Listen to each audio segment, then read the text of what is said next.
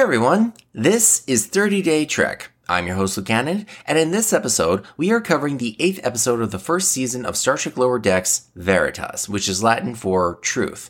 This is the one where on Ketuvin Prime, Boimler, Mariner, Rutherford, and Tendi are thrown into a cell and then raised up on a platform into what looks like a courtroom, surrounded by the intimidating-looking primes. The senior staff of Captain Freeman, First Officer Jack Ransom, Security Officer Shax, Dr. Ta'ana, and Chief Engineer Andy Billups are suspended in a beam of light as Klar, the main prime, tells them that they are here to bear witness and speak truth into the Horn of Candor.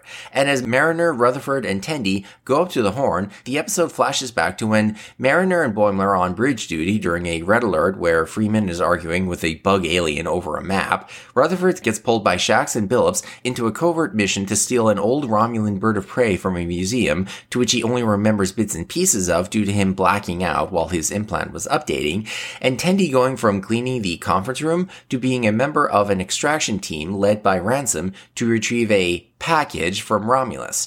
This only exasperates Klar further and further, to the point of putting Mariner, Rutherford, and Tendi into a tank filled with eels. And after Boimler steps up and admits that they don't know anything important to lie about, that their senior officers aren't the infallible heroes Klar wants them to say they are, and does a mic drop after calling Klar out on this sham of a trial, we get the big twist of the episode. Wait, you think this is a trial? Yes. It's not? Yeah, I mean, it's pretty trial-y. Could someone bring up the lights? This isn't a trial. It's a party for this brave crew who rescued me from the Romulans. What? I was kidnapped by Romulans and held for over a year until they saved me. Imperium Magistrate Klar, you're safe now aboard the Cerritos. Thank you, Captain Freeman. Thank you. You must come and celebrate with me on Ketuvin Prime. Your deeds and my victory will forever be etched onto our great history stone. Can't say no to a party. Oh, great. Guess I'll have to shave my... Yeah, maybe you should. What's that about? I don't know, man. Something dumb. This was supposed to be my special day. No. This is a trial. You said we were witnesses. You said we had to testify. Are you stupid? How could you think this was a trial? Because you got our bosses suspended in a scary-ass beam. That is the beam of celebration. It is an honor to be in this beam. Shut up, Billups! Hey man, this is not on us. I mean, all of that chanting and the metal gavel, this is like Alien Trial 101. You raised us up on a platform into a creepy courtroom. Creepy. This is one of our nicest event silos. I got married here. Well, then, who's this judge? This guy's just been, scowling at us the whole time. I don't know him. Whoa, I'm just here to set up for a birthday later for my little girl. She's turning 100. Okay, all right, Clark, time's up. Etcher's down. But we didn't even get to do any etching. No. You only paid for 22 minutes. Other people got to etch. Oh, come on. But okay, what about the eels? You held us in contempt of eels. All right, come on, that's enough. You dipped us in eels. You ruined my Those party. weren't eels. You dipped us ruined in. my party. You did that. You ruined did my it. party.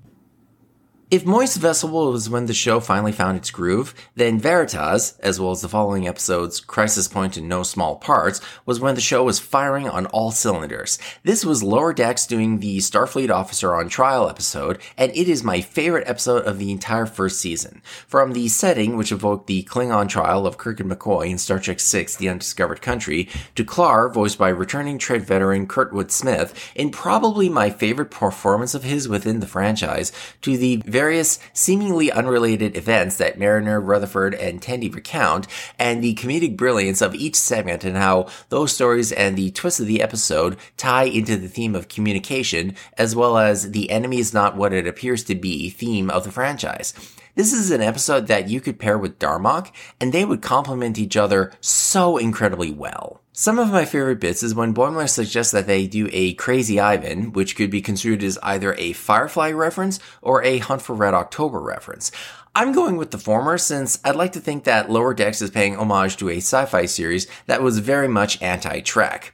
Rutherford doing Uhura's fan dance from Star Trek V The Final Frontier had me dying with laughter. We have further proof of Tendi's good-naturedness in that when she's in the eel tank and the burners are turned on, she's more concerned about the eels being hurt than being boiled alive. And at some point, I want to exasperatingly yell, A Gorn wedding? How has this become about a Gorn wedding?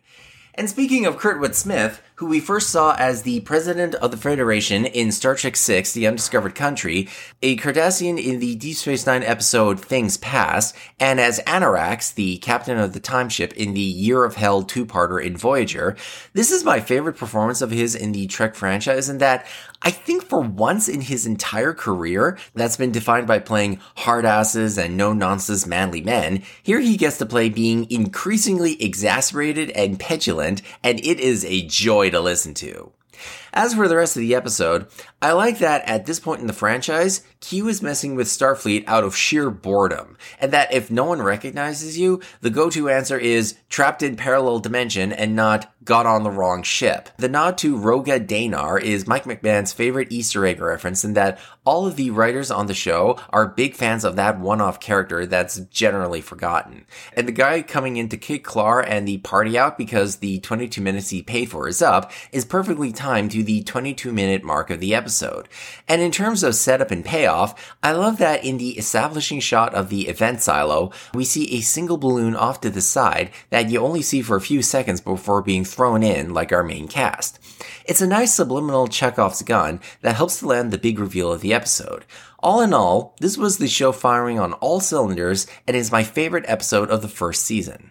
And in regards to the Starfleet Officer on Trial episodes, Court Martial from TOS is a flawed episode, but I like it for one of its guest stars, Elisha Cook Jr., who played Kirk's lawyer.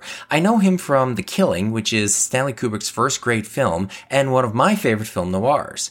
Measure of a Man was the first classic episode of TNG, but it's one that I can't say too much about, since what can you say about it that hasn't already been said a million times? But The Drumhead, which Boimler literally name checks in this episode, is another episode of TNG that doesn't get talked about too much, but I feel is mandatory viewing for just everyone. And it makes a great 1-2 punch with the following episode, the previously mentioned Half a Life.